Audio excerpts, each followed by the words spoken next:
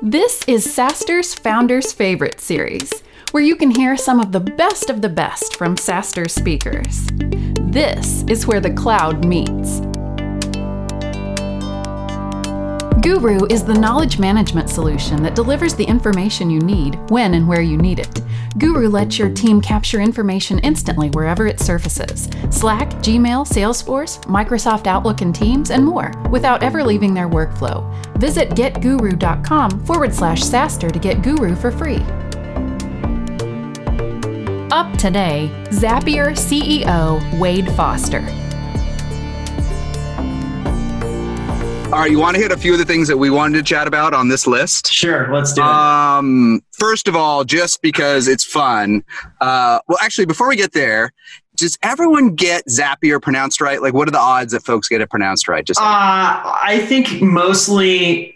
I think it probably is like 40-60 right and to wrong. Right. Do you roll either way or do you? I roll either way because, so here's what I like to tell myself. This is how I sleep at night. It's like a GIF thing. So there's like an internet controversy. People like a controversy and it creates word of mouth. It is. That's what I tell myself to sleep at night. Because I think that the zap is like a hard consonant and it's hard to say it. It's hard to say it, isn't it? Yeah, but you want to zap stuff. Like that's what you're trying to do. Like you're trying to zap things. So Zapier, but you know, when you can't afford domain names in 2011 because they're all taken, you get the one with one P because that's what's available.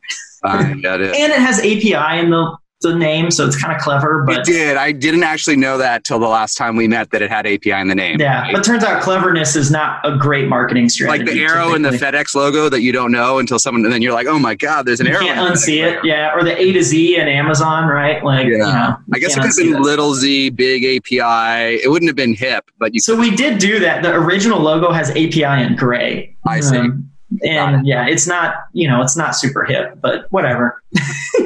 All right. So for folks that don't know the company, I don't want to go back and talk about the early days when you went through Y Combinator enough. That's all fun and game. I want to talk about forward-looking stuff, but give us a rough sense. Where are you at today? How big are you? You've talked a little bit about revenues. How many employees? Yeah. And what do you want to accomplish maybe by the end of the year? Sure. Zapier, 300 employees, global, fully distributed team. Well over 100,000 customers. Last revenue number we talked about was early last year, 50 million ARR. So more than that today. Yeah, more than that today.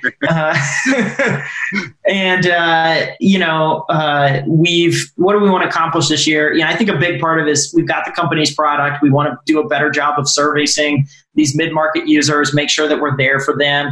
We want to do a much better job of making automation easier. I think there's an opportunity for us to really make setting this stuff up super simple. It's still, it used to be engineers did all this work. It used to be that you had like IT staff that did all this. Yep. Now with Zapier, like anyone can do it.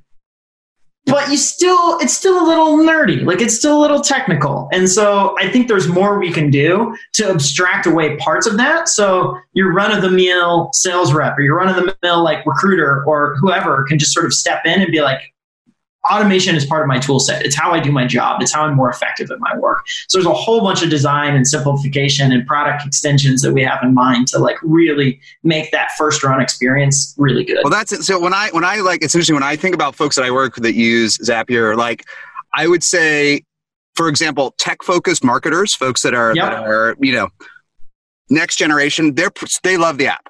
Right? Yeah, they're all in. They're like, I can't connect my dated marketing automation app to my janky CRM to my website because we are all using hundreds of apps, right? So forget about even a lay engineer. I think a technical marketer can use the product and love it, right? Yeah. But what's the next frontier beyond that? But I don't know. But you still need to be. I don't know what the term is, but it's like web savvy. Like you got to be web savvy, right? So do you think someone that isn't web savvy will be able to use the product as effectively as someone that is by the end of the year? I think it'll get. I hope so, right? Like that's the goal. What do you need to do that just to help out? Because this is something we'll run out of time to talk about no code maybe and all this stuff, but that's an element of getting beyond the web savvy, right? Just getting web aware. So I think there's like web aware people. How can a web aware people use your application, right? Yeah, I think a big part of it is we get get simpler, we get easier. So we find better entry points into the product that like, as you're going about just using these tools, like you're prompted to set up Zaps and there's like very little configuration to go on. I still remember my experience using Squarespace in the early days. When you had to configure like the DNS settings and stuff like that, Squarespace has always been easy, but it used to be like you had a tutorial open on one side and then like you were going through their setup flow on the other and you're like copying and pasting links into it. Yep. So it was easy in the fact that it was straightforward, but there was just a lot you had to do. Now, when you go in to set up a Squarespace site, you like buy the domain and then they have a little spinner and they're like, ta-da, your site's ready for you. So that's what you want. It integrates with Google domains, right? And you want that, right? Even I get a headache. I screw it up. I can't remember what my C name is or my whatever it is. And I want to just jump off the roof. And it's not that it's hard. It's just that there's a lot of steps and you're copying and pasting a bunch. And so like, that's our job, is to get rid of all that stuff where it's like, you don't care about that. Like you just want it to work for you. And so what's the single hardest part of that you want to conquer this year? Like, do you have a sense of what I think a big part of it. Yeah, a big part of it is like, you're mapping data from different services, one service to another. And so how do you abstract that stuff away? It's always been wrong. It's always the corner in the edge cases break, right? Yeah. The fields don't match. There's more than 256 characters in the wrong field. The data doesn't flow the right way. And then you get an error message that like a user looks at and they're like, what the heck is this? How do you do this at scale? Yeah. So, I mean, the big part of it is you just get a lot of data and you start to know and you can match on other users' use cases and say, hey, you're trying to do this stuff. We're going to, take those configurations and we're going to make those default configurations for other folks. So out of the box, it sort of works. Yep. And last one, and then I want to tie this into a question, but do you think, I used to hate this term persona, but I've evolved. I do think it summarizes a lot of things as organization. I used to hate alignment as a term now, and now I like it. But as you look to that future, is there a different persona that will use the product? I definitely think so. Right now, do you have a name for this person? We don't have a name yet. We're going through all of our segmentation salesperson. Yeah, we're doing all the segmentation work and things like that right now. But I think you hit it on the head where it's like web savvy, like tech forward, technology oriented companies love Zapier today. Now it's about how do you get it in companies that maybe there's a web savvy person in the company, but maybe the company isn't tech forward. So like, how do you enable them to like implement it inside their organizations? And then how do you go the next step further where it's like, I'm just an organization and technology is sort of being foisted upon me. And like, I just got to catch up. Like the cloud is everywhere. Well, how do you make sure you get that sort of last wave of folks on board with it? And, as companies age and grow, like you're trying to you're trying to get as far through that thing as you possibly can. That's how you get as much market penetration as you want. And what is, give me this next question I have, because it's early in the year and you're at a very interesting point because you're trying to connect whatever we call them. We can call them, how many apps do you connect? 1,000 apps? 5,000? We're 1,600 right now. Okay, but there's a lot of clouds in those apps that you're connecting. So, and you're trying to do it in a much more effortless way than enterprise products. So you're forced to think about the future of the cloud in a way different than the Davos sound bites. What do you see down the pike that other folks don't see because you're in this intersection? What do you see happening, not this year, but in 3 to 4 years, that maybe even could disrupt Zapier, right? That even could change the ecosystem. But what are you worried about or excited about that maybe other people don't see as crisply?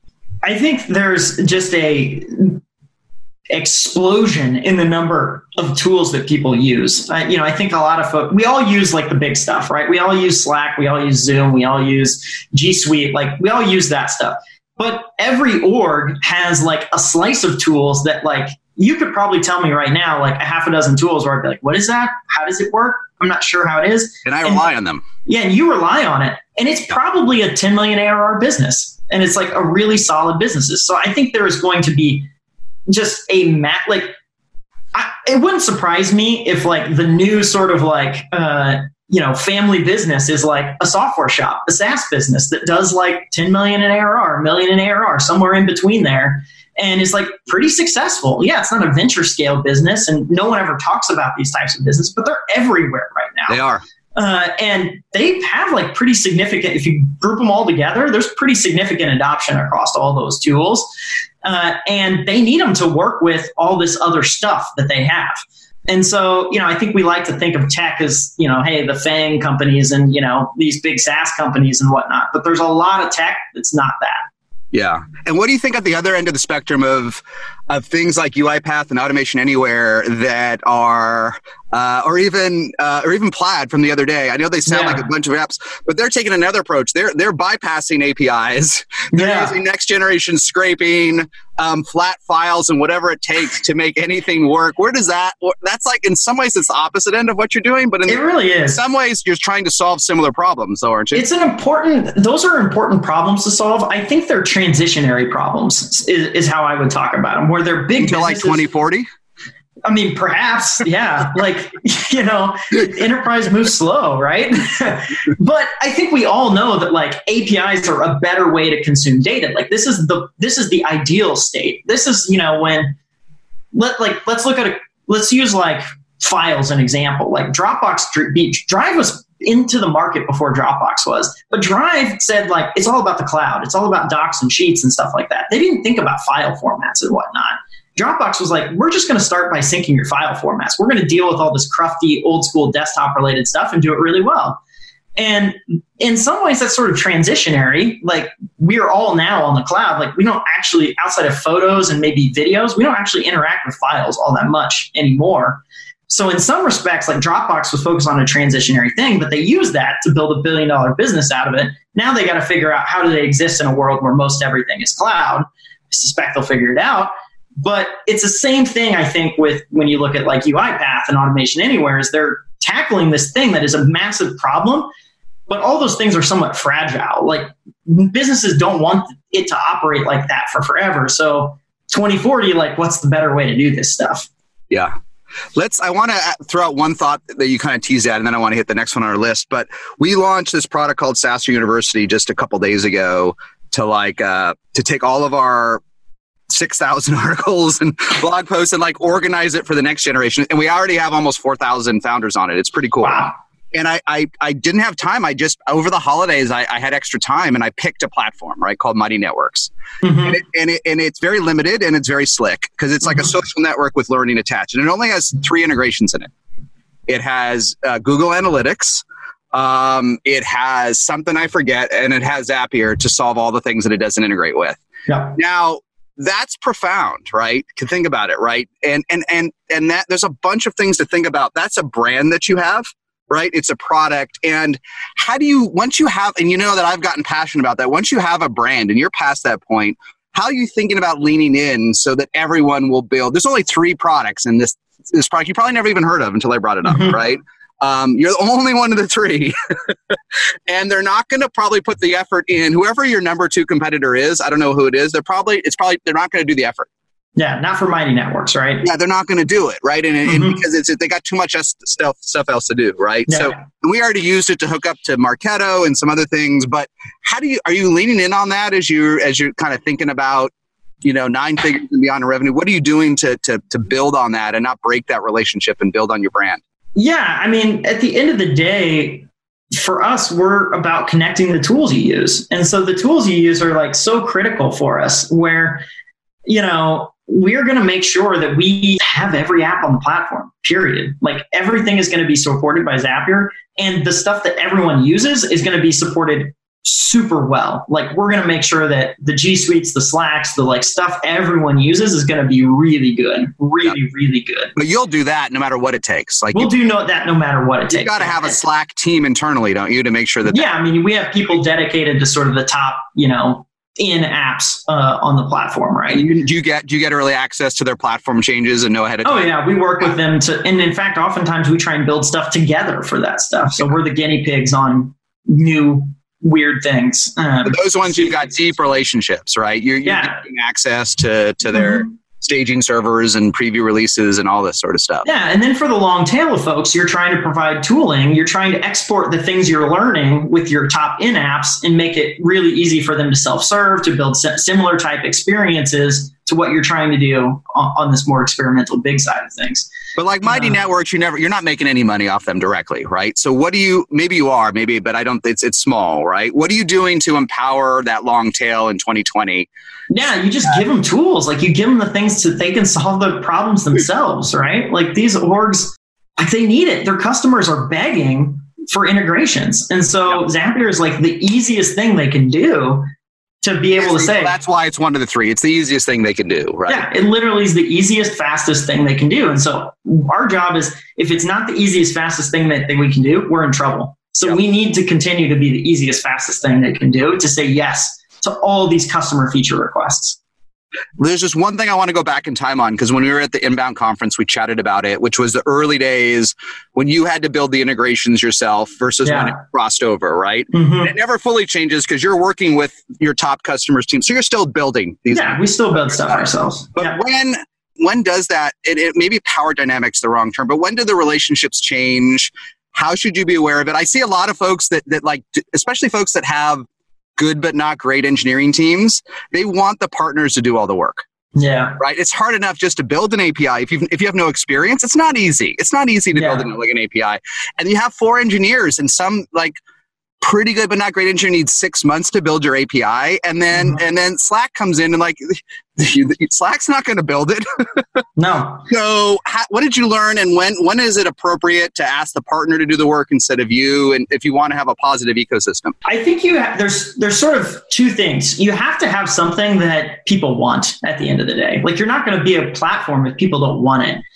Typically, that means you got a lot of users. Like typically that means, because that's what most of us are trying to do. We're trying to tap into a user base that we feel like we want to pick the top 3 platforms and build on them, right? Yeah, it's like we're going to build on Slack because so everyone uses Slack, and so we'll get all their users. That's like the dream. It doesn't really play out like that, but that's the dream. Or like you have some other, like there has to be some other reason. If it's not for access to your customers, like what is it that you're providing them that they're willing to say, you know what?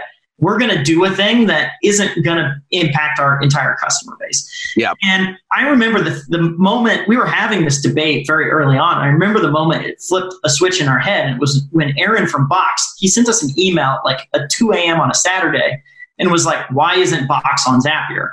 And the answer was like, well, we're 3 people just going as fast as we can. Like, of course, Box should be on Zapier. We're just not there yet. But that got us thinking, like, he sent us an email in the middle of the night, like maybe he would put an engineer on it. Like if he cares enough to do that, maybe he would do that. And so we just emailed him and said, hey, would you put an engineer on this if we had a way for you to do it? And he was like, sure. And so we were like, okay, that's enough of a signal for us that if we make the tooling good enough, maybe they would go do it. I think a lot of us have this dream that's like everyone's going to build on us, but basically no evidence that someone would do such a thing. So for me, it's like you got to have some evidence that someone's willing to go do that before you go stake the future of your company on this platform vision. Yep. And the Aaron Levy story is a good one. And sometimes what happens too is, you think everyone's going to build on your API and no one does. But often what happens in the early days is there's 1 or 2 high affinity partners. Sometimes they're another little company in YC. Sometimes they're a big company. But you saw, they may not even be huge. They may be one of your 10 million mom companies. But you solve a big arse problem for them. So they bring you into every deal overnight. I've had a few. Did you have any experience like that where someone needed you?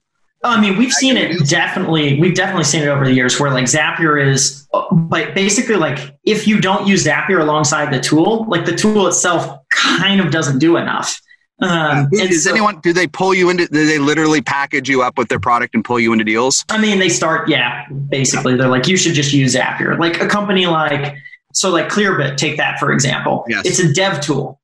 However, a lot of their companies aren't devs. Well, Clearbit's super interesting. It's a dev tool and a lot of marketers and others want to use it. Yeah. And it's like, okay, if you want to use it, but you're not a dev, how do you do that? Yes. Zapier. That's how our marketing tool uses it. Yep, exactly. Are you aligned, even though you're both dev tools in a sense, are you aligned from a go-to-market perspective? Is it totally incidental? Do you guys know each other? Do you work together? We know each other. It's mostly incidental. Like we're not aligned. We don't have like co-selling agreements or anything like that. You have like a BD team or a partner team that helps facilitate this stuff? Yeah, we do. So we have what's their KPI, or do they have a goal for 2020 or a job? Yeah, there's different teams. So like we have teams focused on our biggest apps. And so that's a different goal versus like teams that are focused on the programs that you put in place to, help for the 1,000 apps and whatnot like that. So cool. Yeah. All right, I want to talk about for a couple minutes before we run out of time. I want to talk about distributed teams, which is your super passion. But I want to dig in on a few topics that maybe you talk about a little bit less that we've chatted about. Mm-hmm. The first one is just advice. Okay, first of all, I need your advice. All right. I'm struggling to learn how to do this, and you could give me personal advice, which I will be grateful for. But the meta point is, I know your point, which is great, which is good counsel, which is go all in early, right? Yeah. It's almost your act. The Zapier story is you have the co-founders. Your co-founder goes through YC, has to go back to the Midwest, and you decided you better learn how to do it because you have no choice. It's a great story. Yeah. But a lot of us don't start that way, right? Mm-hmm. I invested in another YC company that I love that's a rocket ship, and they're 10 dudes, all guys, which is bad, right, in 2020, all working in one room that have coded together for years. Yeah. And then they just broke it all up and said, we're going 100% distributed. Mm-hmm. Right. But how do you, that's like such a big culture change from programmers to what's your advice if you don't start there? What's your advice to folks you've met that are at 10, 20 or 100? And it's not that I want to have a remote, an extra office, because that's not the same. No, it's not. It's not even remotely the same, is it? So I think, I've given this advice to a few folks, and a few folks have followed up on it, and it seems to work. If you follow it through, it seems to work. Now, like anything, you have to commit to it, which is let's call it 2 weeks. I think 2 weeks is long enough, but you might need to do longer. It's enough time where you basically have to deal with it, where you can't say, I'm going to go back to the office. But 2 weeks, no one can come to the office. Doors are locked. You can't show up. Okay. And it has to be long enough where your default response is not like, well, when we're in the office again, let's make sure to discuss this. Or when we're in the office again, let's make sure to figure this out. So it has to be long enough. It doesn't have to be the whole company, but just take a team first. So if you have like a small team, that team, lock the doors on them. Everyone's from home, even the boss. You have to just do it and figure out we have a core problem to deal with, and we just don't have any of the tooling, any of the documentation, any of the infrastructure set up to deal with it. And so you'll just start realizing okay, we got to start putting in a little bit of a process for this, a little bit of a discipline around this type of thing. Yeah. And then even if you decide, hey, we're not going to be fully remote, we're actually going to go back into the office, just the exercise of having done that will make you a better run company. You still decide to run out of an office, you'll get to bring some good habits from that exercise. Well, I love that idea. I'm going to think about that. Based on those learnings in your own, what about folks who they really enjoy being in the office, right? If you have an office, they have, it's their time away. It's their third place, and they don't want to work. I mean, I'm looking at you on Zoom in your home office, which I've seen on a few videos, but not everyone has a home office. Maybe there's 4 of us in an apartment in San Francisco, and we don't even want to go to WeWork, right? I mean, maybe that's the answer, but what do you do for folks that it's not just collaborating, they literally want a third place? Yeah. Because you've got 500 employees, right? So you have to have thought about this. Yeah, we've got 300. So we are at a point now where, first thing there's a certain amount of this where if your social life comes from the office, if that's how you get your connection to your community, a fully distributed team, it might just be tough for you. It just could be a thing of hey, you should opt out of that. That said, some of these companies are getting big enough that we're starting to solve some of these problems too, where, at Zapier, certain cities have a pretty high number of employees. I think Portland has 25 people for us. Yep. And there's a whole social scene around work for folks in Portland where we don't have an office for them, but a person on that team schedules coffee shop meetups and happy hours and come over to our family's house for dinner on a Friday night, events for the team where you start to build camaraderie and a real sense of community around the people you work with. And so I think you try and just find little nuggets like that where you can provide some of that. It's never going to be the same thing as showing up in an office at 40 hours a week, But I don't know that you need that. I don't know that everyone wants the full thing. They just want a little bit. They don't want to feel like they're on an island by themselves. Yeah. All right, man. Well, this was great. Thanks for being part of the SaaStr community. I think you were at SaaStr like 2016 or 2017 or something. Yeah, it was a long time. I remember it was like sub 1,000 people was the first one. Yeah, you're coming back like this year, which is grateful. You've done the podcast before, so thanks for everything, and thanks for teaching us. I mean, I'm sure I know doing this kind of stuff is good, but I think really we are learning about distributed teams and no code from you in a big way, and I'm personally learning. So thanks for everything that you do. Yeah, I appreciate it, and thanks to you as well. I think we're all learning from the SaaStr community together. We're all the cloud keeps evolving. We're all learning, right? Yeah, that is the truth. All right, man. I'll see you in San Jose, and we'll chat in a little bit. Awesome. Thanks, Jason. Say goodbye to slip-ups. Old news is a thing of the past. With Guru's verification tool, you'll always be confident that your team's knowledge is up to date and accurate because it's verified by your in-house experts. SaaStr listeners can get Guru for free today by visiting getguru.com/SaaStr.